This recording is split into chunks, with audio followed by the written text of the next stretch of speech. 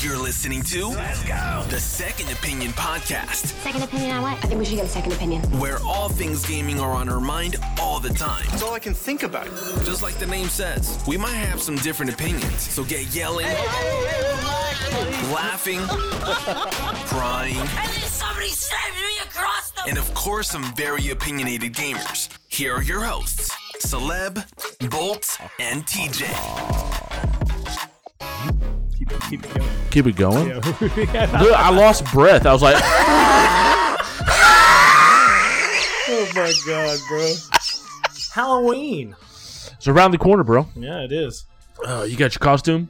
Yeah, bro, I've had my costume, Well, remember? good deal. I'm going to be Fat Thor. That's right. Yeah. You excited? I'm thrilled. Are we going to be able to have fire? I'm going to talk to the fire department. I just got to get that little slip, but yeah, I'm sure we will. What you need to do, you need to go to your dad's house. I'm pretty sure he's got some grate somewhere. You can just put it over the top of it. Yeah, he does, actually. That's what I'm saying. And if someone walks by, I throw like a hot dog on it. Well, Yeah. grilling this I'm one actually hot gonna- dog. I'm going to hit him up about that. I'm- See I'm- if he's got a great There's like 16 people standing out there. And there's one hot dog one on hot dog. He's like, having fun? We're fixing to eat, boss. Oh, my God. Fucker. But, yeah, episode 307. How many? Welcome. 12.5 plus 3 divided by pi. Yes, equals 307. Episode 307 is here. It's your boy Celeb back again for another episode, joined by my partner in crime, the man, the myth, the legend, Bolts. What's up, bro? What up, dog? How you doing? I'm good, bro. How are you? I'm good, man. Glad to be here. Glad to be doing another episode of the Second Opinion Podcast. And I want to give a big shout out to all of our new listeners coming from TikTok, social media. We're being more consistent. We're getting content out to you guys, and we really hope that you guys are enjoying it. Listen to our voice. Listen to our... That eargasms. Ronald Weasley. I thought you were about to say Ronald McDonald. Man, have you seen that channel on fucking TikTok called Meat Canyon or whatever? Yeah, bro. Bro. Meat Canyon is fucked up. It is so twisted. That whole one with Ronald McDonald. Yes. And there's one with Willy Wonka. Bro. Bro. It's weird, bro. It is so weird. Super weird. And that guy does all the voices Yeah. of his real fucking voice. Yeah, it's weird. What a man. voice I'd be like. So yeah, man, we're back for another episode. You can check us out. Full episodes on check it one Spotify, time. iTunes, Google Play, also on right here on Anchor FM, or you can check us out just by going to Cinelinks.com. Real quick, so I won't say it later. As you guys know, I am a brand ambassador for Popple, and it's a really great product. And what's even better about it now is that since iOS 14 has happened, older iPhones now have the NFC feature that you can turn on, and you can literally tap and share with any older product now. It's really, really cool. But Popple's a little bit bigger than a quarter. And they have all different types of really cool designs. You attach it to the back of your iPhone or Android device and link all your social profiles directly to it. And it's literally this simple. You link them, you tap it to the top of an iPhone or the middle of an Android, and it instantly shares your Popple profile, which has all your social media on there directly. Or you can actually switch it to where like right whenever you tap it, you can share your podcast or you can share your social profiles. It's a really, really cool thing. Head on over to popple.co and use the code SecondOpinionPro to get 20% off of your order. So, like we usually do, let's jump down into it. How's your life been going and what you been gaming, Bolts? Life in the life of James Bolts. That's so weird, my first name. No, it really is, because I hate it so What much. is your middle name? We're not going to go into this. Say it. No. Bolts. No. Is it Leslie? What? Is it Revis? James Revis? That'd be great. That though. would be great. No. Is it like a last name? Is it like James Smith Bolts? No, that'd be weird, too. No, it's James Lewis Wayne. Lewis Wayne. That's it. LW. LW. Old LW. LL No, the life of Bolts. It's going, man. It's getting chaotic. It is on the brink of the holiday season at the Ups, as y'all know, as y'all have heard before. So just preparing myself for that. Playing a little video games, not much. I've been playing a little Ori, of course. Played a little COD the other night with Aaron and his stepfather. Yeah. And I downloaded the Halo Master Chief Collection the other day and just started playing that. Got some stuff to talk about Halo today. We'll actually go ahead and mention it since you said it, because I don't have it in the show notes. The project director left. Yeah, I did hear that. That's the second project director, Chris Lee. He said that he feels that the team is in a good enough area that that he could step away. So I don't know what to say about that, honestly, because Chris Lee was with 343 back in, I think, 2008 is whenever he left last time. Yeah. And then he came back in 2016, and everyone was really excited. It was like, oh, veteran Chris Lee, he's back again. But it's weird to me. That's the second project lead for 343 on Halo Infinite that is left. So what do you think that means? I mean, do you think it means anything, or do you think he's like, okay, well, the game's good enough, I'm gone, I'm not going to do anything else? And I kind of have a feeling that could possibly be it. Mm-hmm. Come in, did his thing, was like, all right, deuces, I'm out. But man, but it also sits there and makes you kind of wonder what's going on in 343 that lead writer's bouncing out twice. Yeah, that's a pretty big thing. Hey, Microsoft, keep your ears perked, bro. There's another studio you could purchase. I'm just saying. Even though 343 said they wouldn't sell and so on. Yeah, I think they actually said they're never going to. Exactly, but hey, if no, 343 is owned by Microsoft. Oh, it's Bungie. Yeah, Bungie. I apologize. My bad. You can use me. Yeah. Whatever. It's the same studio. Apologize, new listeners. We know what we're talking about. We promise. But no, it does kind of make you wonder. It does. It's second time coming around, going and leaving. So it might be an issue that maybe it's an internal 343 issue. Right. Who really knows? My life has been pretty good. Halloween's right around the corner. We're going to have our little Halloween party. I'm pretty excited about that. The kids, we're going to take them trick-or-treating Saturday. Very excited about that.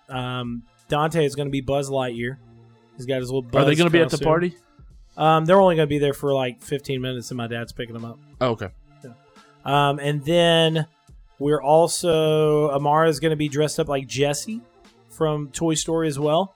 They have a little Halloween party at school tomorrow, so Amara's going to be a witch, and we still got to figure out what Dante is going to be. But I'm excited about it, man. Halloween, I think I'm more excited for Thanksgiving and Christmas. Those are my holidays, man. Like, I love food. I know you love food, but it's more or less the feeling. I love the fall. I love Christmas, man. I love it. Like this year, I plan on getting the house decked out like a week and a half, 2 weeks early. So, so I just won't have to deal with it like short term like I did last year. Yeah, we put shit up like a week and a half before Christmas. Yeah. I was like, bro. But I think what I'm doing this time though, like Halloween is in 3 days and I don't have anything ready at the house. So so I'm going to get the interior designed probably on Thursday. Do it on Friday on your day off. Huh? Do it on Friday on your day off. Well, like Thursday I get off at like 1 or 2. So I'll just do it in the afternoon. Because Friday I just want to game. Because I gotcha. Yeah. Anyways, but gaming wise, I have been playing Ghost of Tsushima Legends, which is just great. As I said, it is my game of the generation when it comes down to PS4, and also my game of the year. Another thing I've been playing is Doom Eternal's Ancient God DLC, which my review is going up today. It'll be going up later on this afternoon. I'm very excited to share my opinions on that. It's going to be kind of a shorter review compared to my full Doom Eternal review, but let me tell you something, guys. I don't see how... It's weird because I was originally, when they talked about like having DLC to the story, I'm like, I don't see how it's going to be better than what the story already is, unless it's like a prequel or something like that. And they did it, man. Like, it's only 3 chapters long, but let me tell you something. It is great. So if you get a chance to buy the season pass and take part in this DLC, definitely do it. And as I said on the previous episode, Doom Eternal is a really good showcase of why you need to own an Xbox Series X, no question. But with that said, life's been good, gaming has been good, and first up, segment number 1 on today's show, CD Projekt Red has delayed Cyberpunk 2077 till December 10th. What does this mean for the game, and are we still excited? So, it was stated here, today we have decided to move the release date of Cyberpunk 2077 by 21 days. The new release date is December 10th. Most likely, there are many emotions and questions in your head, so first and foremost, please accept our humble apologies. The biggest challenge for us right now is shipping the game on current generation, next-gen PC and PC at the same time, which requires us to prepare and test 9 versions of this game. Xbox One, Xbox One X, compatibility on Xbox Series S, X, PS4, PS4 Pro, compatibility on PS5, PC, and Stadia while working from home. That's a lot of devices. Exactly, yeah. Since Cyberpunk 2077 evolved towards almost being a next-gen title somewhere along the way, we need to make sure everything works well on every version running smoothly. We are aware this might seem unrealistic when someone says it's only 21 days, and that can make a big difference in such a massive and complex game, but they really do. And more or less in the aspect, what he's trying to say is, yes, it seems like we got a really big task, but we're going to take care of it. Some of you might also be wondering that these words mean in light of us saying we have achieved our gold master, which they did. They just announced that the game was gold some time ago. Passing certification or going gold means the game is ready and can be completed and has all the content in it, but it does not mean we have stopped working on it or raising the quality bar. On the contrary, this is a time where many improvements are made, which leads you to blah, blah, blah, blah. Sorry. I'm zooming in on this on my phone, so it kind of skipped. Which will then be distributed in a day 0 patch. This time period, we're on whatever. So, me personally, I don't... Like, that kind of irritates me because the game has been pushed off a good chunk. I'm not irritated at the studio. It's more or less like you know as well as I do not like the fact that studios push out day 1 patches and all that other stuff. I would rather the game just launch and it be fantastic, and then maybe after time, we had a couple of small glitches that we're going to release a patch for, but they weren't game-breaking glitches. But if it's a day 0 patch, that means that they're going to patch a bunch of stuff in the game that could possibly be horrendous.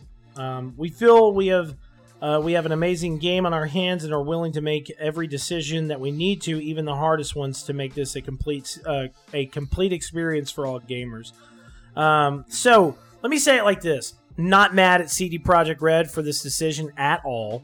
I'm not mad that the game is going to be patched. I do not like day 1 patches because, especially when we're moving into next generation consoles, some of these games are going to be already large. And then when you look at companies like, for instance, Activision, that do patches anywhere between 8 gigabytes and 32 gigabytes,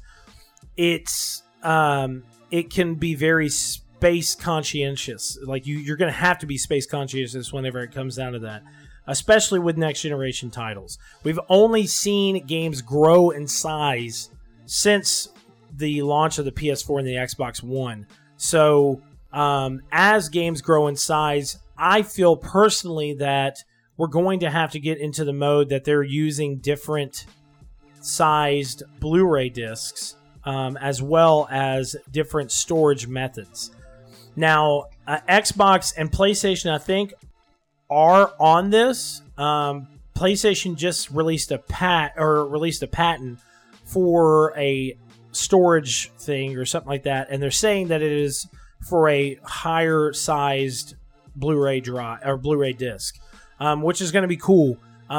Most of the games that I think me and Bolts are going to be playing are all digital anyways, but I am getting the physical version of the PlayStation 5, and his Xbox does come with a disc drive. So there are going to be some games that may be disc-based that we play, but I think it would be easier if more was installed on that disc compared to having to download everything, but that's just my opinion. As I also said, I'm not really mad at him. I am a little irritated because I hate that. I'm not irritated with them. I just hate that they're having to do so much for so many consoles. I still believe that Cyberpunk 2077 should have just launched for PS5 and Xbox Series X. You know what I'm saying? And PC. Even though these like PS4 and Xbox One are going to be supported over the next fiscal year and a half or so, I just think that it would have been better for them to focus that time just on like 2 versions of the game or 3 versions of the game compared to 9 versions of the game, which is nuts. But Bolts, say your piece. CD Projekt Red. Do everything you can to make sure this game is what it's supposed to be. I don't care about time frame. I don't care about anything. Yes, was I upset that I couldn't play it? Absolutely. But that's just me being the fanboy I am. Take your time. Make sure the game is what it's supposed to be. Make sure the game works the way it's supposed to be. Make sure all consoles can play it the way it's supposed to be. You know, this is that junction between the current gen and next gen consoles where you have to do this and you've got to do this. You've got to make sure this game plays smoothly on the 1S all the way up to the Series X and so on and so forth. Same thing with PlayStation, PC, Stadia. It takes a lot of time and a lot of effort. And as long as you're out there and you're continually just to make this game better and better and better and better, so when I get my hands on it as soon as possible, and it is a fluid piece of wonderfulness, that's all I care about. You could sit here and tell me, hey, instead of 21 days, it's going to be 61 days. And you know what I would do? For those 61 days, I would have played Valhalla. So, in all reality, it doesn't really matter. Take your time. Make sure this game is great.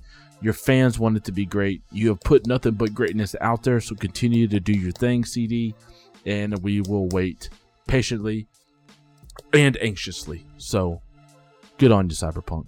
Good on you, CD Projekt Red. Make it great. Donald Trump approves this. I'm gonna fucking punch you in the face. Look at me. Look, I saw your face. I was like, I'm fixing to say it. I'm fixing to say it. And he doesn't support Trump. Just let everyone know that. No, I don't support Trump or Biden. Yeah. So, I voted for me. You did. I did. I wrote my name down and everything. I don't know if they accepted it, but I'm there. Like, I wrote it in crayon. So, who knows? But, I mean, I agree with you. I'm not saying I don't agree with you. I just think that, like, I just hate that the game has had to been pushed off again. Because this is, like, what, the third or fourth? Third? The third pushback? Yep. Major pushback? And it's not really major. It's just by a month. So, who knows? And if anything, it's going to help me. Because I was sitting there thinking, I was like, fuck. Well, it's not even that. Creed comes out. Well, and that's another thing to think about it. Maybe they pushed it back to help the sales because it's going to come out and launch at the same time as COD and Valhalla. Yeah, that's whenever it was going to launch. So, exactly. Yeah. So, it'll boost the sales. After COD is out there for a month, Valhalla's out there for a month. People have been playing the games for a month. Christmas is around the corner. Like, hey, let's dive into something bigger and possibly better. Yeah. Which is Cyberpunk 2077. And bro, listen, Cyberpunk 2077 is going to be a fucking awesome game. It will be. It's going to be great. It's going to be extremely expansive. But you will never finish it. I know. I think I'll finish Cyberpunk I because it's a too. different type of game that, like, what The Witcher is. Right, you know what I'm saying? yeah. Like, The Witcher is a great game. Witcher is so in depth. It's a great bro. game, but fucking shit. Yes. Man. Yes, sir, Bob. Yeah. I think the fact that Cyberpunk is like first person and it's got that shooter feel, I think I'll play it a little bit more in depth. Because, hey, man, listen, I'll even say, like, Red Dead is a great fucking game, but oh my God, was it time consuming? Oh my God. And in third person, like, you could play the game first person, of course, but third person and doing all these, it was just a lot. Man. It is a good lot. thing that Red Dead had an amazing story. Yeah. Or I would have slit my own wrist. So next up, our next segment that we're going to talk about a little bit, pretty in depth, because I think me and Bolts have got some comments about this. Xbox head Phil Spencer has made some comments on a renewed decision to a renewed dedication to single-player games and even more studio acquisitions. So this article was done by Liana Rupert. So big shout out to Liana. She's awesome. She's amazing. Good job, lady. Yeah, keep up the amazing work. Now part of the Game Informer team. Look at you. How you doing? So in a recent interview with Game Reactor, Spencer opened up about some decisions over the last few years. He said, if I think back during the early Xbox One years and even late in the Xbox 360 years, at the time we as a company didn't invest enough in our creative capabilities with our studios, and it shows. Now, the thing with game production is that it takes a lot of time. So if you underinvest, it actually doesn't show up next year or even the next 2 years, maybe 3, 4, 5 years down the road. He also added, I had this feeling or belief that we were underinvesting, and I was head of first party, so I felt it directly, because he was head of first party studios at that time. So he was kind of like, oh, well, what the fuck have I been doing? You know what I'm saying? And he then stated, I wanted to invest more, and we weren't able to. So whenever I got into this job, I needed to put the business into a good space while getting the support of the company. And then we built a business model that prioritized in investing into content, knowing that we would have to invest early and wait for a bit to have those investments pay off. So I think this is a very clear point that he made. He also stated, so for first party, I would like us to kind of experiment with different models, because I don't think we want to be beholden as an industry to one model to rule them all. If we ever really, if we were everything, we would be, Jesus Christ, if we're everything would be free to play, because free to play is certainly the biggest business model on the planet today, not even close. But I don't want us to think about it in just one business model style. I think we want gamers to have the choice of how to engage and play in those games while they're playing them. Which basically what he's trying to say with my broken English is, hey, listen. When I was head of first party studios, we had a lot of things going on, and I was just kind of like, oh, we're good. And then I started looking back and was like, no, we're not good. We're not. We have competition, even though I say it's not competition. We have competition with studios like Sony that are cranking out first party games like out the ass. And they're cranking out not just first party games, but first party visceral experiences. And you can tell that with games like God of War, with the Uncharted series, with Infamous, with Ghost of Tsushima, with The Last of Us, and even when you go into like kind of single hit games like Bloodborne and all this other stuff, there was a lot of games that launched on PlayStation that were huge first party titles. Huge exclusives. Even when you move into later titles like Marvel Spider-Man, which is a fucking huge series, especially to bag as an exclusive. Then you move into games like Ratchet and Clank as well, that not only were big for Sony in the early years, but having a relaunch model and making it so big that you end up making a movie out of it, and now it's going to be one of the biggest games on the PlayStation 5 when it launches, because of visuals, because of gameplay, and because we know these characters that have been built up over the last couple of years. Then you also comment on things like Ghost of Tsushima. Bolt said it on the last episode. Ghost of Tsushima Legends, and the way that they have launched this game, it builds it up to where you're like, why would you not want to have a series out of this? Like as mega as a game as it is, as beautiful as a game as it is, why would you not want to have it as a first-party studio, first-party game that studio is continuously cranking out over the next, 4 to 5 years?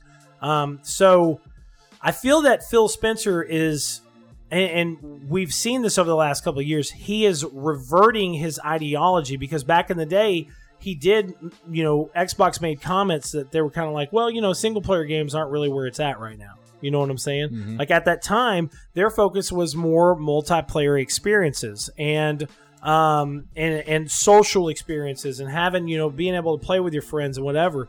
But now gamers are like, okay, well, it's 2020 and we have these consoles that are going to be able to do CGI style graphics. So we want a story experience. We want something that is going to hold us in and strap us in for 30 to 100 hours, and it just be like you can only play this on Xbox.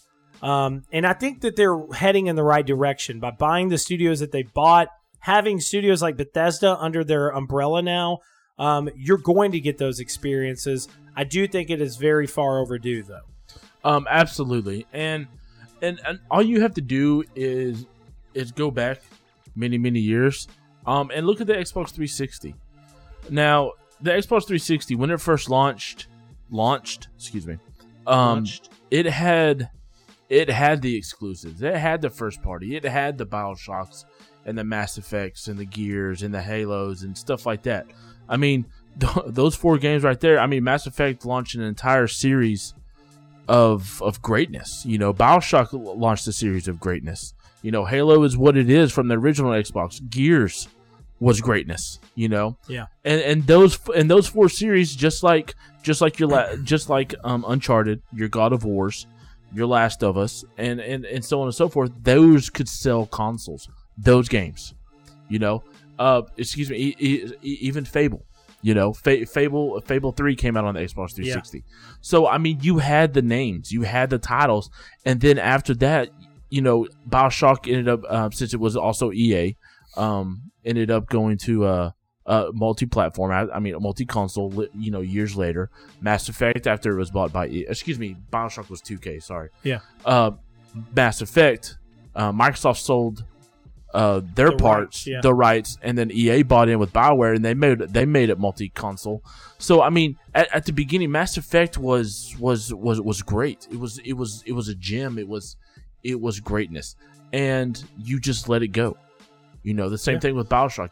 You had the exclusive rights to BioShock. You could have had a BioShock 2 and an Infinite exclusive to the Xbox One and the Xbox 360 or whatever. You could have had an entire great trilogy, that saga that is Mass Effect, exclusive to Xbox.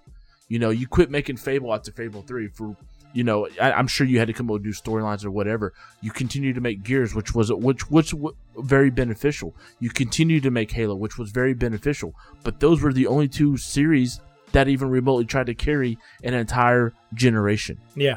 And you can't do that. You absolutely can't do that. Yeah. And in order for Phil Spencer and Microsoft to really come out over top, over the head on this next gen of consoles, they're gonna have to really, like you said, he didn't invest enough. You're gonna have to put your money where your mouth is, because you're going out and you're buying all these companies. You're going to have to put something exclusive out there. You're going to have to put 1, 2, 3, even possibly 4 titles that is nothing but Microsoft. Yep. You're going to have to, because Sony during the PS4 generation has just planted that root in that seed, and that bitch is growing. It is, bro. It's doing nothing but providing shade for what our console is. Yeah. You're going to have to get above that tree, that oak, that you're going to have to grow, Microsoft. Yeah. And you're going to have to do it soon. Yeah, because they have studios. They have 343, World's Edge, the Coalition, Compulsion Games, Double Fine, the Xbox Game Publishing Studios, the Initiative, whatever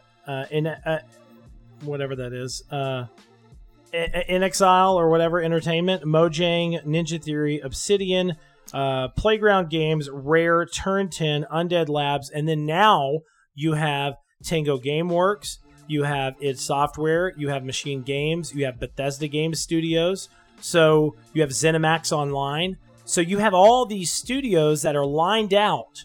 Basically, it's like Xbox is the lunchroom, and all the studios are the students standing there with their trays like, hey, Like No, absolutely. when is it our turn to give people the food that they need? So and I mean this in the best way. Like Xbox is now in the position to rule the games industry.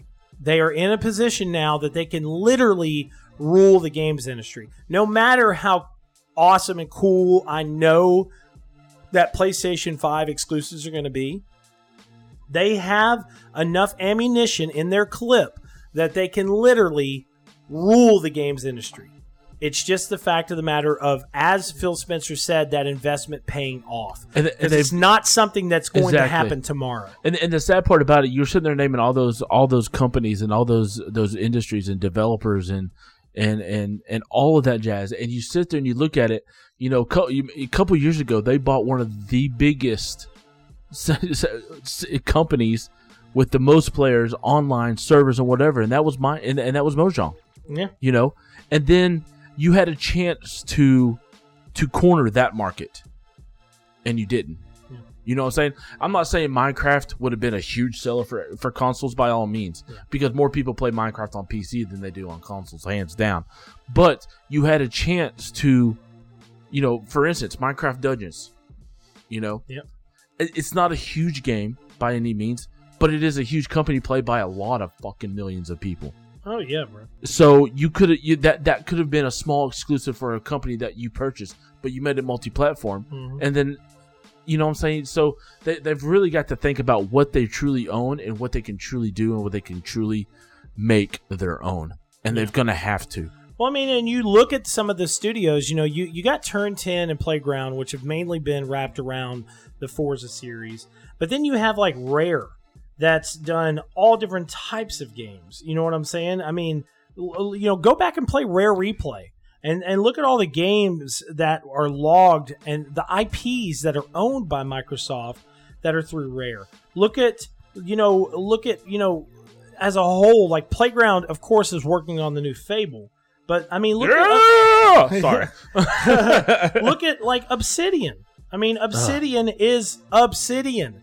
And you think about it now. Honestly think about it. They own Obsidian and they own Bethesda. There is no reason why we should not have Obsidian and Bethesda working together on a Fallout title. Fallout New Vegas was by far one of the best Fallouts to ever come out. And the fact that they launched the Outer Worlds, which is basically their own version of Fallout, and it was a fucking amazing game. It was really awesome. I mean, amazing. You have both of these studios under the same exact umbrella now. So come out with, even if it's not even a Fable, even if it's not Fallout and it's something else, come out with something that's just fucking new and epic. It's unbelievable, And of course we're going to look at the bigger titles. Of course, yes, Halo Infinite, I think, is going to be a great game. The next game in the Gears saga is going to be a great game. You think about Elder Scrolls, and you think about, Fallout, you think about Doom, you think about all these games. Yes, they're going to be amazing, okay? But, like Elder Scrolls, I said it on the last episode, Elder Scrolls, I would be really shocked if it's not an exclusive on Xbox. It would make no sense for them to put it on PlayStation. 100% agree. Because that'd be just... If you did... Then, in the last, and of course, not the last, but the previous one showcase that Xbox had, they played the teaser trailer for Fable. Yeah. Okay, that's your matriarch. That is going to be your grasper for because we knew Halo was coming, we knew Gears was going to come, and so on and so forth. We had no idea that Fable was going. We had an idea it could possibly be working on, but I needed that shit last year. But that's a totally different story. So you have the matriarch that is Fable. Now you need something that hook, line, and sinker. And if you got Bethesda, that hook, line, and sinker is going to be Elder Scrolls. Yeah. And if you don't use that to your benefit, then I'm not saying you're completely dumb as a company, but what the fuck? I mean, even if they did it as a timed exclusive, if they did it as like, hey, this is going to be exclusive on Xbox for 2 years. You know what I'm saying? Yeah. Cool. Great. You locked up the market for 2 years. But I still feel that I think they're using their words kindly right now. Phil Spencer is looking at it and he's like, hey, well, it's a case by case basis. But like, why not? Shit, you own the studio now, bro. Exactly. So why not make every Bethesda title exclusive on Xbox? Why not? I mean, and honestly, and I mean this in a really nice way because I'm a PlayStation fanboy, but if I was like at Microsoft, I'd be like, fuck PlayStation. We own Bethesda now. We own Bethesda. Why would we not have those titles exclusive on our console? Those are fucking console selling games. Like those games literally out there. If someone has a PS5 and it's announced and it's like Elder Scrolls 6 will be exclusive on Xbox and it will never come to PlayStation, then any Bethesda fan that does not have an Xbox and doesn't have a PC, they're going to say, well, fuck, I got to go buy an Xbox now. Well, absolutely. And that's what they've got to look at, and they've got to really, really think about. They've got the fucking nuke. They just got to enter in the codes. Exactly, That's it. Man. And like I said, when they announced the teaser for Fable, that was that shock and awe. That was that moment. Now you put the fucking artillery shell and you blow that shit up, and you have some of the greatest of companies. You Underground from Forza. You got Ninja Theory. You got Obsidian. You got Bethesda. I mean, you have the companies to make your system fucking platinum, straight up. Yeah, I agree. Just pull the trigger. That's it. I'm glad. I've always said this. I'm not the type of person that's for console wars at all. I don't like it. I just think everybody should just chill and play games. But at the same time, I also look at it in the competitive market of like, hey, what is going to sell your console? What is it like? What can Bolt and I argue about? Exactly. No, but like I've said it on multiple episodes now. I have to buy an Xbox because I know that if Phil Spencer and the Xbox team is in the right mindset, then all these major Bethesda titles will be exclusive on Xbox, and that has sold me on an Xbox. I don't care if I don't like the controller. I don't care if I don't like that they don't have themes. I don't care if I don't like the fact that I got to spend another $500 on a console. It's going to be done because I love Bethesda games. And now that they have their hand in the cookie jar, then shit, I'm just going to tell them, take all the fucking cookies, and I'll just wait until you give me one. You know what I'm saying? So, but that's our two top talking segments for today. And I really do feel that me and Bolt are in the same exact mindset on the old exclusivity. It is definitely going to happen. So if you're out there, I got to say a little point right here. Andrea Renee, I'm shouting you out right now. I've got to agree with Danny Pena. These games, Bethesda titles, will be exclusive on Xbox. I don't see how they wouldn't be. And especially now with Phil Spencer having that comment come out and say, hey, listen, I really believe that single-player games is where we have lacked before in the past and where we have to move into now. With him making that comment, that solidifies it. You know what I'm saying? These games will be exclusives. No question. So, moving on from that, we're actually going to be talking about next-generation consoles. And I'm going to kind of talk about the news a little bit, and then I want Bolts to kind of go into the details on certain things. So, Ubisoft has announced the benefits of playing Watch Dogs, Assassin's Creed, and more on PS5 and Xbox Series X. So, on the 26th, they released a PR kind of, a post that talked about next generation and all of the great goodies that will come with the PS5, Xbox Series X and S versions of the game. So Watch Dogs Legion actually comes out tomorrow, and it's really weird to see this, but it's launching for Xbox One, PS4, Stadia, Amazon Luna, PC, next generation consoles as of Xbox Series X and S as well. So that's a lot of stuff that it's going to be launching on. But with these, with this little PR thing that they released, they kind of released the details of what versions of the game will have what features. So, for instance, I'll talk real quick about Watch Dogs. Watch Dogs for Xbox Series X and S will have, it says Legions will fully benefit from the hardware accelerated ray tracing on the new Xbox Series X and S.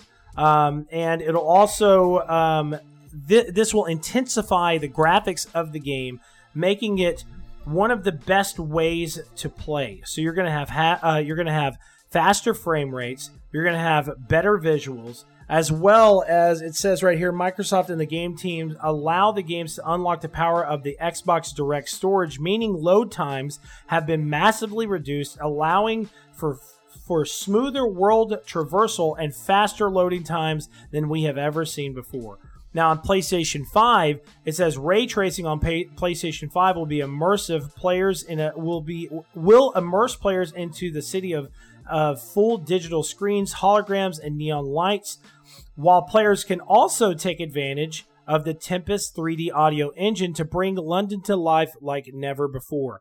Thanks to the ultra high-speed SSD, load times will be dramatically reduced, allowing for even quicker fast travel, seamless high-speed direct drives across London, and the adaptive triggers will be enabled for a visceral feeling of high-tension moments. And lastly, if you have the PS4 copy of the game, you can upgrade it to PS5 for no additional cost. So, moving on from that, we got Assassin's Creed Valhalla, we got Immortals Phoenix Rising, and all this other stuff. Now, Bolts. Yo, what up, G, Far bro? Cry 6 as well.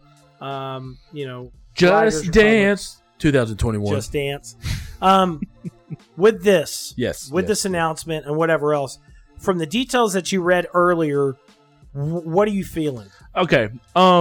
This is kind of something I've been thinking about, and just reading over articles and everybody's previews that's been able to get their hands on some of the systems and the games and what they've seen through the games themselves. This is what I believe. With the Xbox Series X and the Series S, you're getting a big, strong, powerful console. It's going to do everything you want it to do and much more as far as graphics capability, as storage, load times, game physics, ray tracing, all of that jazz. You're going to get a beast of a system and of a console, and that's truly what I believe. You're getting the body, the beating heart, the lungs, the nervous system. That is going to be the Series X. It's going to be.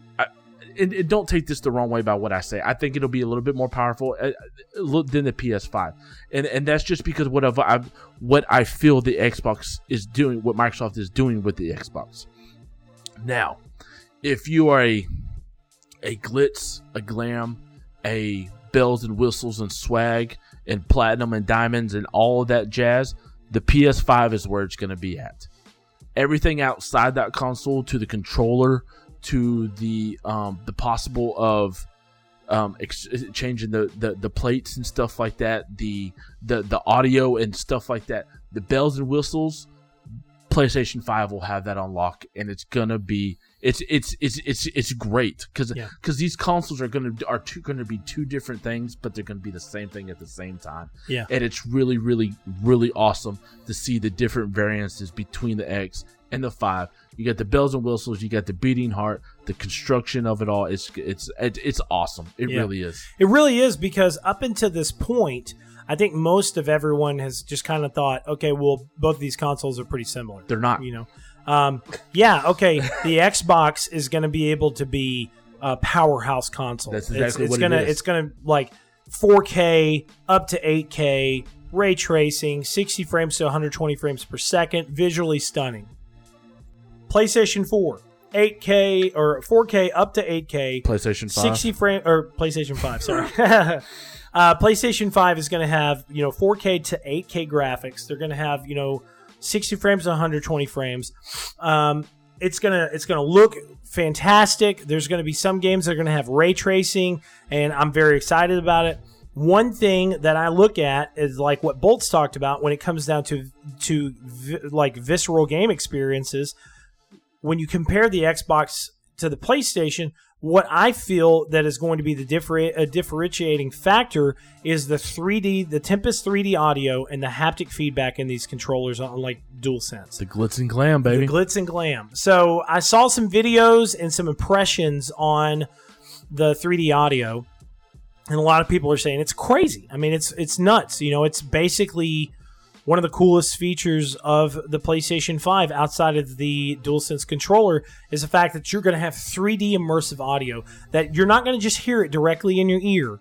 It's going to be an experience to where you hear it surrounding you.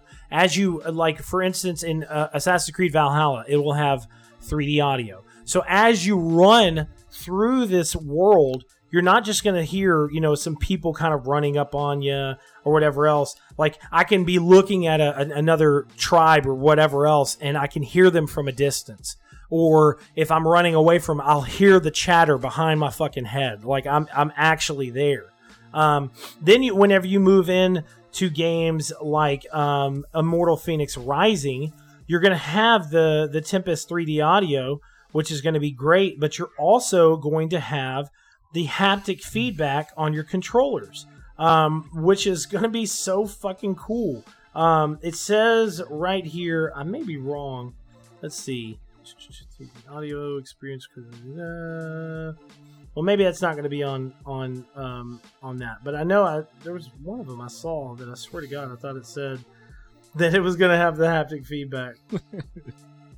Either way, yes, it says it right here. In Immortals Phoenix Rising, DualSense haptic feedback will be part of the experience. Experience incredible fast load times and feel the game like you've never felt before.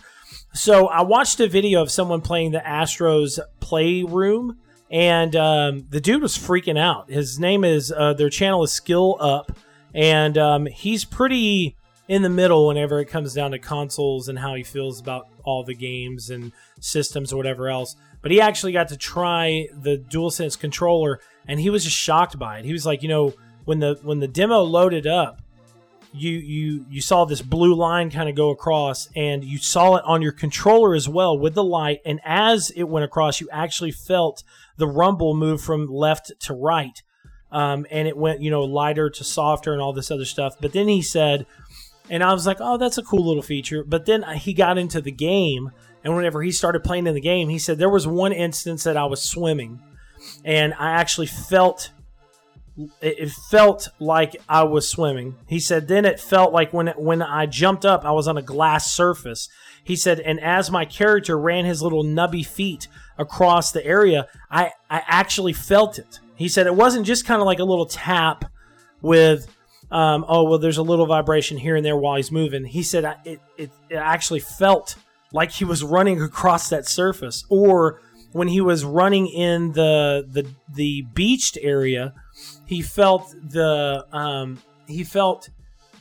kind of like gritty vibration from the sand and stuff like that. Or, for instance, and I thought this was really, really cool, as he said, you know, you could feel it on there. There was one little area that he was actually zipping up this one like suit, and you use the touchpad to zip it up. So as he pushed his thumb upwards on the touchpad, he not only heard the audio, he felt every clip. So as he was zipping up that one little area, he literally felt the clips as they were going while he was pushing his finger up. Or, for instance, when he was pulling stuff, he was pulling it with the right R2 controller trigger, and when he was pulling it with that, he actually felt the resistance on it, and he felt the vibration of it. And, for instance, he had a springy character that he was holding down, and as he was pushing R2 to hold the character down, as he was directing the character and releasing it, he said it felt like he was releasing a spring from his finger, which was nuts. And he said that was a game changer for him. He felt that it made the game feel so real as he was playing. Go ahead, Bolts. No, I was going to ask you, the Sony 3D audio, that's just through the headsets, correct? Yes, and somewhat. Okay. Yeah. Because I was I was doing a little research about the excuse me. Sony is using It's Sony shit. Microsoft is gonna have the capability of the Dolby Atmos and the spatial audio technology. Yes, and of course the Dolby Atmos and spatial technology is basically an enhanced version of surround sound. You got to have at least 7 speakers, subwoofer, all that wonderful jazz. But that's why I was asking about the 3D audio. If that is portrayed through a surround sound as also, because you see what I'm saying? I don't know. I don't know. I just know that it says on here, on PS5 you'll be able to experience 3D audio with the headphones that many of you already own. So that's actually through the console. It says either the USB connection to the console or by plugging your headphone in directly to the DualSense wireless controller 3.5mm headphone jack.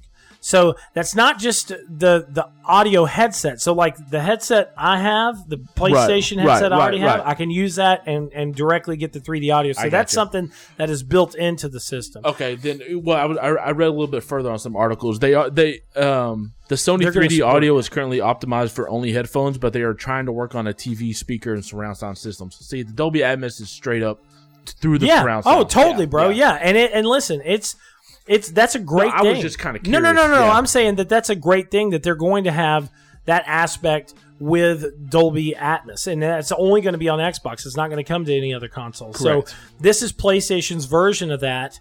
But like what you said, the one good experience is that you will also be able to get that experience through your headphones. That's what I was saying. And the only bad thing about the Dolby Atmos is you've got to have the setup.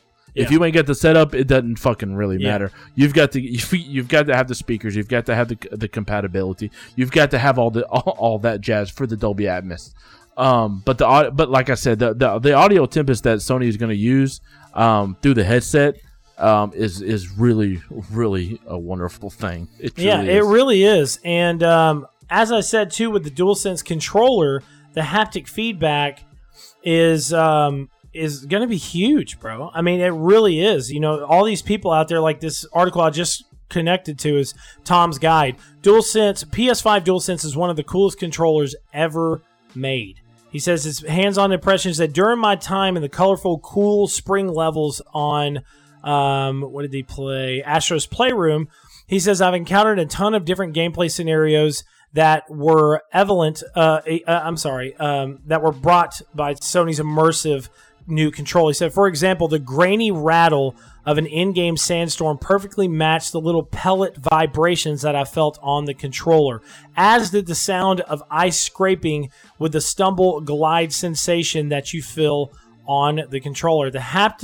These haptics provide especially immersive experiences every time I pulled the rope in a game. The controller did a great job of simulating a feeling of resistance every time you yanked it through the R2 or L2 buttons.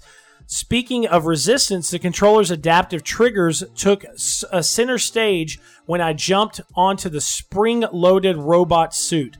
Swiping up on the touchpad to zip myself up and actually feeling the zipper on the touchpad was a truly outstanding feeling. While I was suiting up, the triggers took far more pressure than normal to use, successfully replicating the feeling and pushing down on the spring and releasing it to send myself flying. Once again, the sound effects and haptic feedback complemented each other with a springy side-scrolling platformer that was in this game perfectly. Also had to tilt the DualSense left and right to get Astro in to his designation, and this just made the physical gameplay experience even better. While Astro's Playroom largely positions itself as a tech demo, it also is a simply fun game that is roughly around 5 hours from what I saw earlier. But like what Bolt said, this is the differentiating factor between both of these consoles. Like, if you don't give a shit about motion controls and if you want a box with a controller with some power and some strength, go for your Xbox. Yeah, if you want something, I mean, I think the Xbox is going to be a great console. Oh yeah, hell yeah! But Sony, like I've said this before on PS4, and they've always tried this stuff. They tried it with PS3 with the DualShock or the, what was it called? Six-axis controller. Where you can fly dragons? You fly dragons that didn't fucking work correctly. They've always gone to the next level trying new things. So this DualSense controller, from what they're saying, is a fucking game changer, bro. The DualSense controller is literally, from what they're saying, is going to be a very big selling point for not just games, but for the console. And also the visuals of the controller. The size is better. The design is really cool. The stuff on the bottom, it's not just smooth edge shit on the bottom. It's actually PlayStation symbols on the bottom that will help you grip the controller better. And I don't know, man. I just think this is going to be a really cool fucking add-on feature that a lot of people are not really thinking about. There's probably people that are buying the PlayStation 5 to play Miles Morales and, Demon Souls, and they're not thinking about the added touch of the DualSense controller and the bells 3D and whistles, audio. bro. So I think it's really cool too that you don't have to go out and buy a $100 headset to experience the 3D audio. You could literally use the headset that you have at the house and experience it. Exactly. And going back to that whole 3D audio, because to me, immersing yourself in the sound of a video game is almost as just important as just sitting there playing the damn thing. Oh yeah. You want to experience all of that. And I was looking at the whole setup for the the headset that comes with the website. With the website and so on and so forth, and if you want that true Dolby Atmos and spatial technology surround sound, you're gonna spend close to about $2,500 to $3,000 if you get the right equipment. So it is a little cheaper as far as the headset goes. Yeah, yeah, just a little bit. So the next topic, we're actually gonna skip one topic because it's pretty much somewhat the same thing. PS5 pre-sold as many units within 12 hours in the U.S. as PS4 did during 12 weeks of pre-orders. So it says Sony has said it is seeing a very considerable jump in demand for the PS5 via pre-orders. Pre-orders for the PS5 are through the roof, apparently, according to Sony Interactive's boss, Jim Ryan.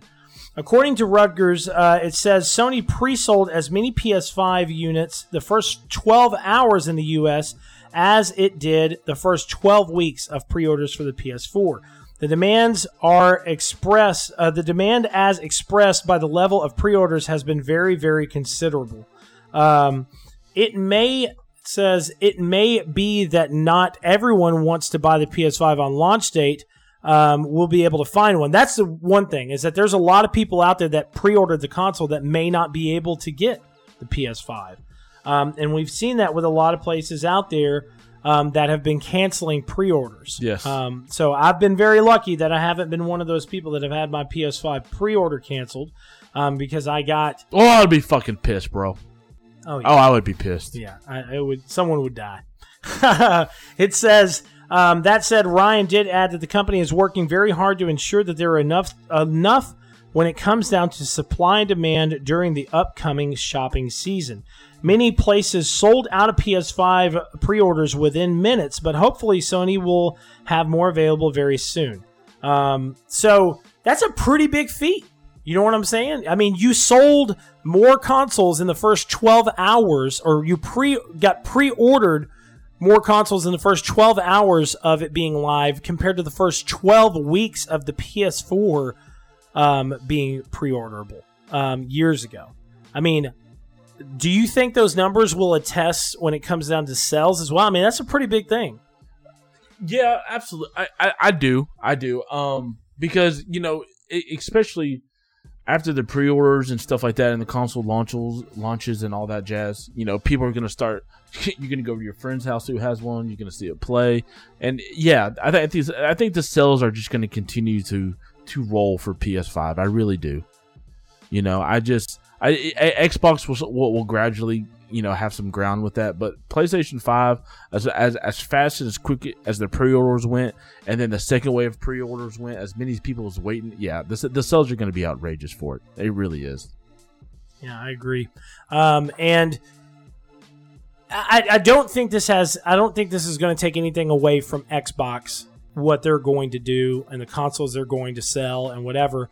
But we could possibly see Sony and Xbox just doing their own thing this coming up. You know what I'm saying? Like, we're going to see, I really do feel that in the era that we are in now, I feel that we are going to have people that are going to be buying the PlayStation 5 because, wow, look how fucking crazy it looks. look how different it is. You know, look at the DualSense controller, look at the 3D audio. And then I think there's going to be people that are going to be like, yeah, Xbox has got a different look to it, but I know Xbox, and I know that it's going to have some great games. You know what I'm saying? So you know how I feel. I think the Xbox Series X looks great, but I do think the PlayStation 5 looks better. A lot of people think it looks really weird, but I'm glad that they went with this fucking weird, unique look. You know what I'm saying? I don't know about you. I haven't really... I mean, me personally, I don't really care what the damn thing looks like. I really don't. I mean, it's just one. So you're telling me if it looked like a circle and it had like a big hole in the middle of it, like it looked like a dish, you would be like, oh, cool. Does it play my games? You know, that's the difference between you and me, Bolts. Yeah. I need my shit just to play and let me play it. Let me run through it smoothly. Don't die on me. That's what I need. And I need a rechargeable battery for my Xbox controller if that's possible. Microsoft. Yeah. Do the new ones come with a rechargeable? Fuck out! I ain't seen nothing about it. I don't think so, bro. Fucking dicks. Yeah, I think that they come with. I think you have to put batteries in them.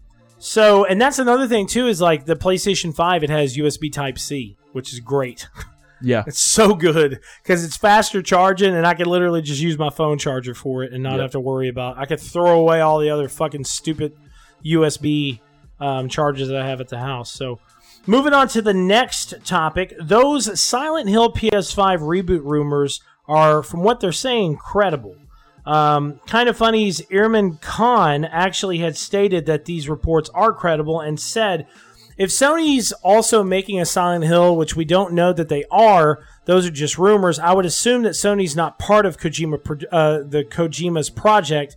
If they are making a separate Silent Hill-like game, who knows, really? The industry the industry's been weirder than that in that perspective. But I do think that these rumors are credible, and I know that people who are rumored to be involved in Silent Hill are working on games right now. So the sources that he has talked to are saying that they are working on something, and those people that are working on it are known for working on Silent Hill games. So, being the horror fan that you are, Bolts, do you want to see Silent Hill come back in all of its glory? I do, and I want it better, and I want it scarier. I want something. You're like, that's it. I'm right. I want something that I'm sitting there and my palms get all clammy because I'm going around this corner. I'm expecting something to pop out, and then when I get there, nothing pops out, and I'm like, motherfucker.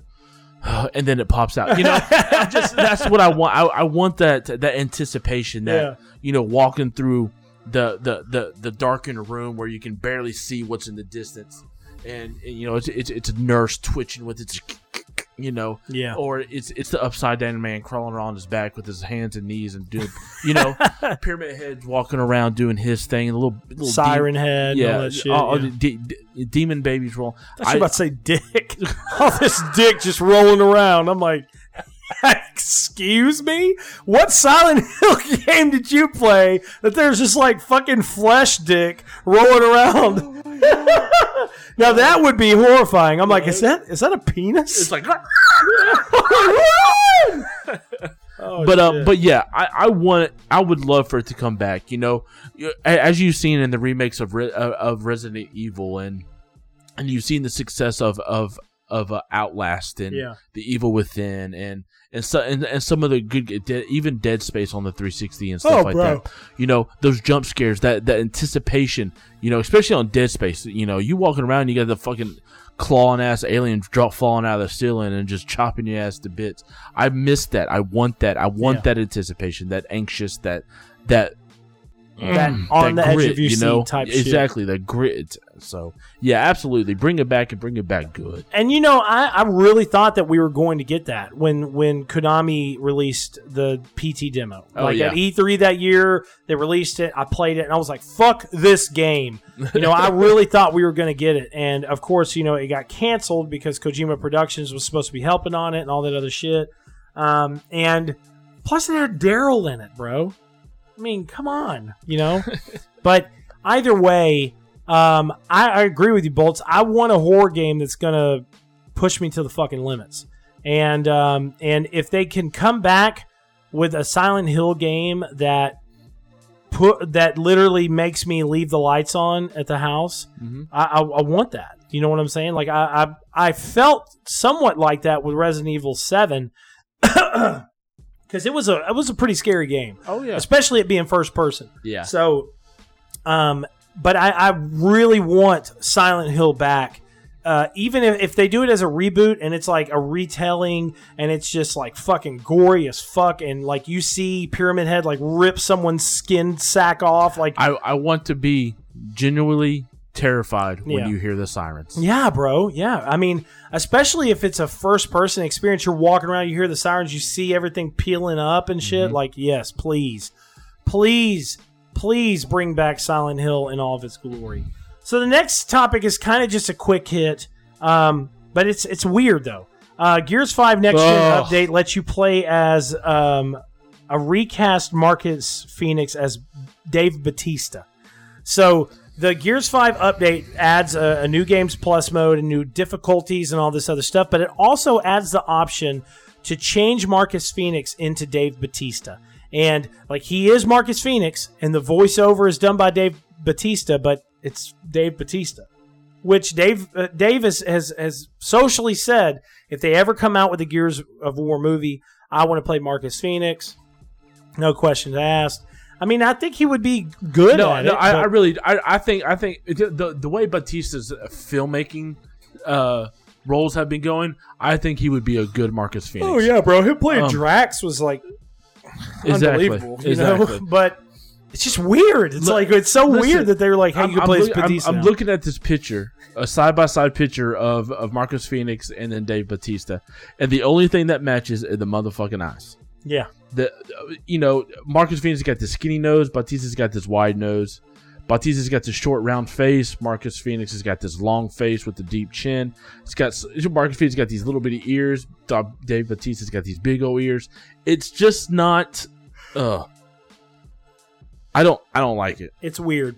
Leave Marcus alone. I think that they should have probably updated them with like a beard and like the scar and all that other stuff to kind of make him look at least a little bit more like Marcus Phoenix. I just don't leave what is not what's not broke. Don't fix. Marcus Phoenix is a great character. So just. I mean, I understand like if he were to play him in the movie. Absolutely. You know what I'm saying? And, like, cool. And if they were doing a prequel of a young Marcus Phoenix, young Marcus Phoenix, I could see that. Yeah. But no, bro. But it's just weird. It's just weird. It's it's honestly, it's kind of like the Spider-Man PS5 update. They were like, hey, we're changing this, and to me, I understand what they said. Their comments, they were like, hey, we just wanted to have somebody that would match the voice a little bit more. But at the same time, it's like, I've already played the game. I've played it from start to finish as this guy. And even though when I played it, I was like, damn, he looks pretty old in the game. And now they have this updated guy, but the dude that they updated him with, he looks way too fucking young. At least have a middle ground. I don't know, man. But I mean, I guess this is okay. I thought it was cool that they brought it out to where you could play multiplayer with Dave Bautista. Yeah. They brought that out a while back. But like, I don't really know the reason for doing that. The coalition announced that he was coming into the game, and I was just kind of like, I don't know. I mean, there's probably some wrestling fans out there who are like, yeah, I'm definitely doing that. But I don't know, man. To me, that just doesn't make sense. Especially at the time. You know what I'm saying? Like, yeah. Maybe that's letting us know that he may possibly be playing him in a Netflix series or something like that, Possibly. Speaking of Netflix series, as our last topic today, before we move into our ending show topic, Assassin's Creed live action series has been announced to be coming to Netflix. Bring it on. Bro. I don't even know what to say. Netflix has announced it is developing a live action series based on Ubisoft's Assassin's Creed franchise. The companies will also partner up for animated and anime series based on this franchise as well, which I am stoked about. I am so stoked. Live action series, cool. I'll watch it. I hope it's as good as like The Witcher. But animated series, let me tell you something, folks. This is going to be fucking great because Netflix animated series so far has been, unbelievable. Castlevania, fucking amazing. And then now, if you haven't had a chance to watch it, you got to go watch it. Blood of Zeus. It's just launched. It came out, I think, October 22nd, and I think I'm on like episode 8. And boy, let me tell you something. It is a great series. It is literally, it's about like, the Greek gods and all this other shit, and it has all the amazing goriness that was in Castlevania. So it's by the same Netflix animated studio team, so it's got that really cool like look to it. It has the same type of animation style that was in Castlevania. And I'm gonna tell you what, man, there's some fucking gore up in this bitch. Like people getting their fucking head stabbed, people getting cut in half, legs and limbs and shit being gone. So if they come out with an animated series that's based around like Valhalla and shit like that or whatever, bro, I am going to be fucking stoked, Bolts. I'm going to be stoked. It's going to be so fucking awesome. No, absolutely. Please watch Blood of Zeus. I'm actually fixing to. I'm in the middle of watching Dora del Toro right now. Oh, I thought you were about to say Dora the Explorer. I'm fixing. I'll finish that up, and I'm gonna watch Blood of Zeus. But Netflix, man, bring it on, man. You've got some good things out there, and Netflix just keeps ruling the roost of streaming, bro. You, man. I know this is complete. While we're talking about Netflix, there's a series that just came out about an orphan girl called The Queen's Gambit. About this orphan girl who learns to play chess. It's fucking amazing, bro. It really is. And people could say what they want to about it, but I watched that. I watched that Sherlock Holmes movie with old chick from, and I thought that was great. Nola Holmes. Nola Holmes, yeah. I thought it was great. It was awesome. I was really surprised. It was awesome. Jeremy watched it, and I mean, there were some little quirky type of things to it, but I was really surprised. It was a really great movie. So I'm just excited about it because of The Witcher. Let me say it like that, because The Witcher series was fucking epic. Yeah. I mean, it was wonderful. It really was. And I hope they find that male actor that can play whatever. It's Henry Cavill again. I'm like, whatever. Whatever actor they can find, to play that assassin to whatever time frame that they're gonna use. I kind of want them to use a time frame that hasn't been What time frame would you like to see? I have no idea. We have the American Revolution. We've had I guess you could say feudal Japan with that side scrolling shit that they put out there. We had India, Russia, all those three games were side scrolling. I mean, we've had Egyptian, we've had Roman times. So basically, you're saying we've had everything that we need. Yeah, but there's something out there that I don't know if it necessarily not real current. I don't want to see anything Wild Wild West on that.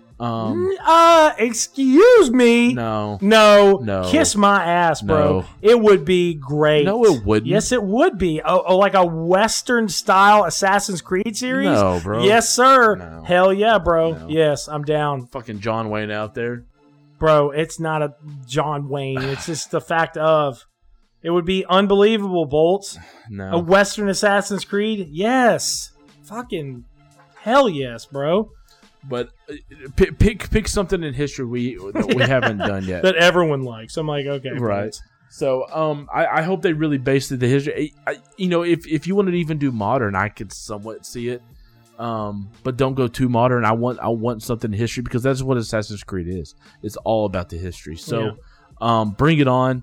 Live action, anime, it doesn't matter. Just bring it. I think it'll be great. And like we said, Netflix has done some really, really wonderful things in the past couple years with the audiences that they have and the streaming and the money flow. They have been. Man, they've put their foot forward and has done some wonderful things, man. They really have, man. So, to end the show, since Halloween is just a couple of days away, we're going to talk about our top 5 horror games that just kind of stuck with us. Now, we've talked about this on the show before, but I feel that there's been some games that I've played since then, or some games that I've grown some appreciation for. that I just kind of want to talk about. But Bolts, do you want to go first? You want me to go first? No, you go first. Okay, so I would probably say my number 5 has to be The Suffering, which was on PS2.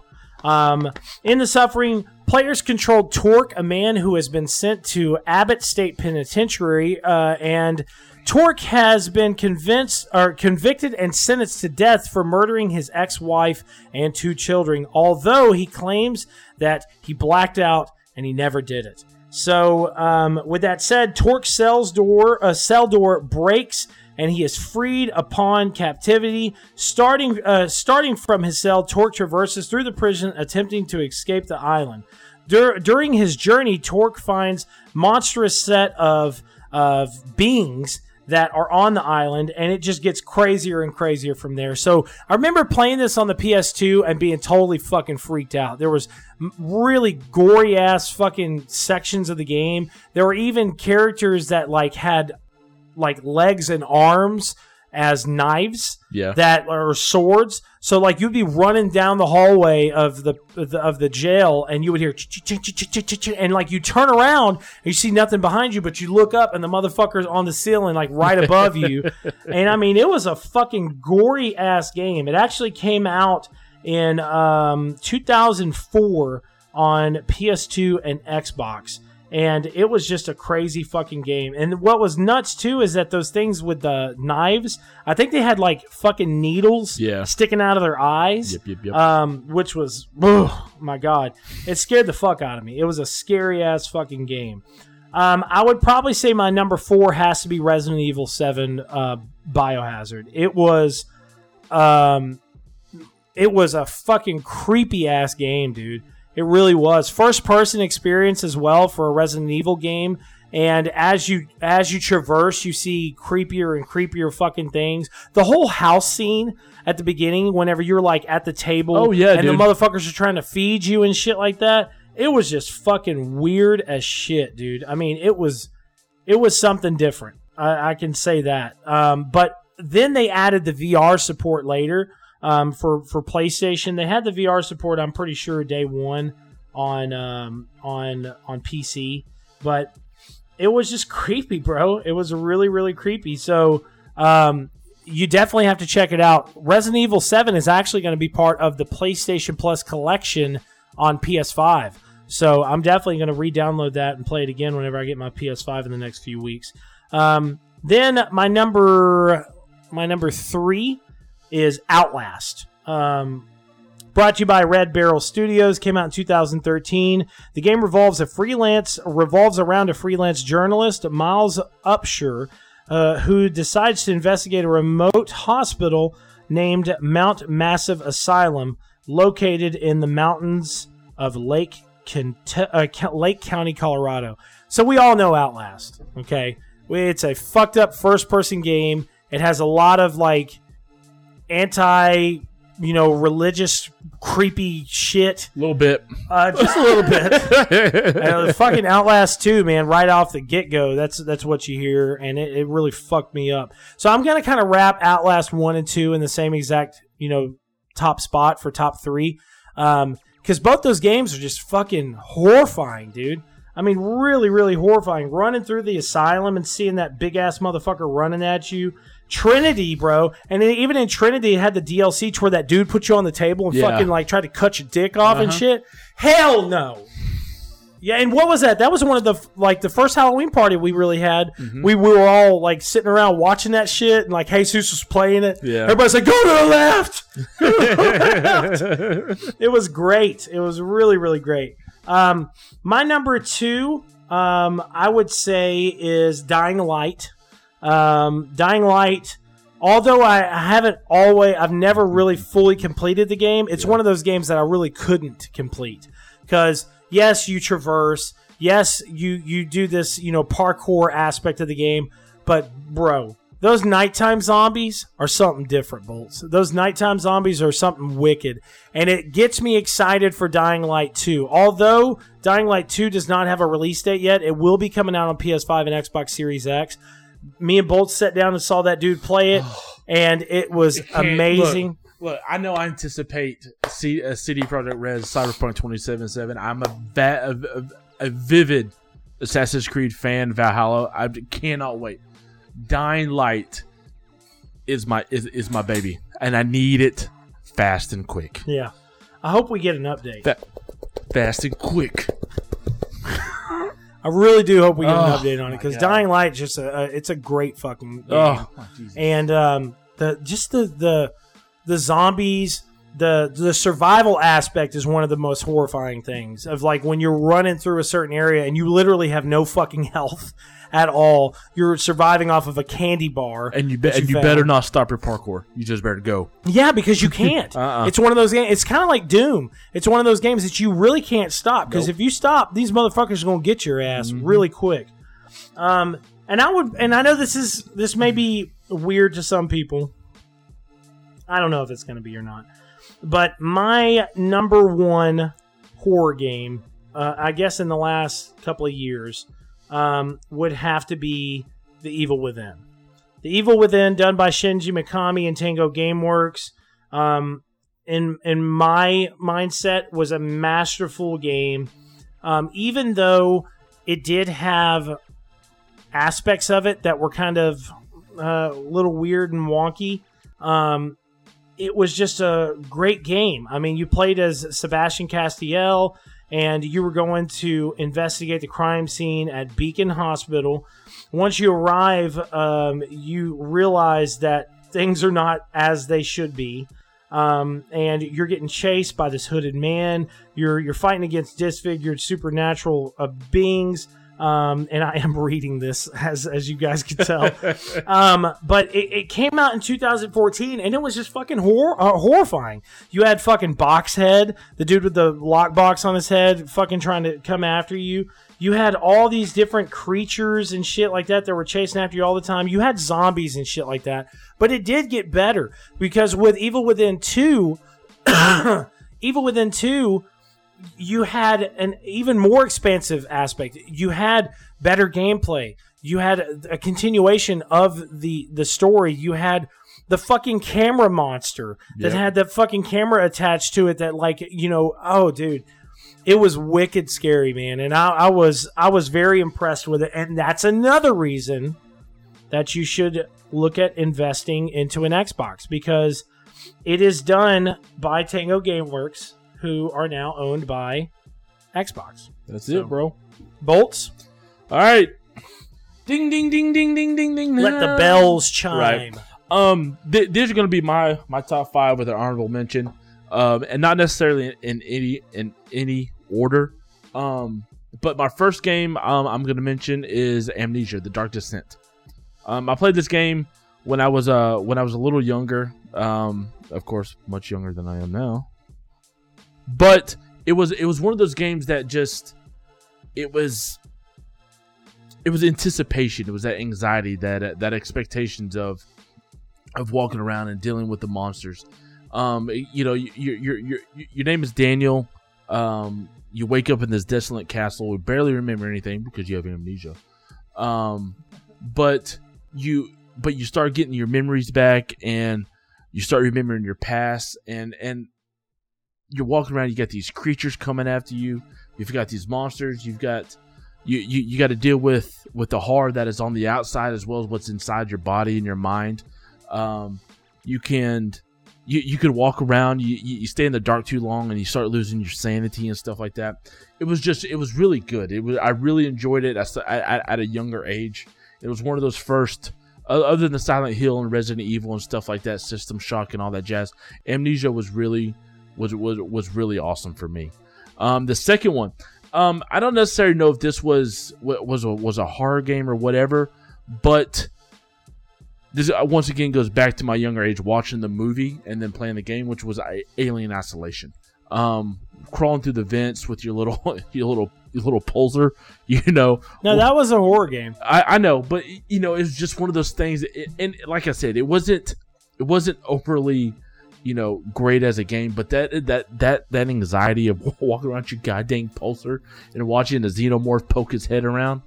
Well, another thing too is that they had the added feature that if you had like your camera turned on, or if you had your mic and shit like that, and you like sneezed, made a noise in your mic and shit like that, the alien would fucking hear you and find out where you're at. It was one of those things, and it was really great. I wish they would have done it a little bit better, but you know, the few times that I played it, and like I said, crawling around that vent with that pulsar, and then it's like beep beep beep beep beep beep beep, and you know, you're just like, where's it at? And then it pops out in front of you somewhere. It's just it was awesome. And of course, Dead Space. Yeah. I absolutely love Dead Space. It had more jump scares than most games that I remember. You know, it had these grotesque alien creatures that you find on the ship. They've been morphed. It looks like they took human bodies and it's been parasited and morphed into something it's just crazy. And the jump scares alone from that game, you know, you're walking around and then this grotesque creature just drops out of the vent right there in front of you and just starts hacking and slashing at you with his little needle arms and shit, which was really, really good. And of course, the last two that I'll name from honorable mentions, it's ones you've already mentioned. Outlast, of course. I really enjoyed Outlast. And then, of course, Dying Light. Yeah. Dying Light is that whole night, that first night scene, that first night mission, when you really don't know what to fucking expect. Yeah. And the bitch goes dark and you got to get that medication back to a fucking blue light or wherever the hell you need to go.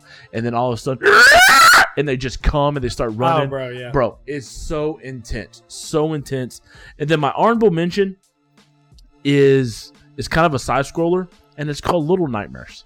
Oh, yeah, Little Nightmares. Let me tell you something. That game right there is just, like I said, it's one of those anxiety things that you're just like, It's honestly kind of the epitome of what a thriller, scary game would be, because they have the second one out now, Little Nightmares 2. Yeah, and it was just, you're just this little bitty person just running around, and you're trying to dodge all of these grotesque human things that are trying to eat you, and then you got these dark.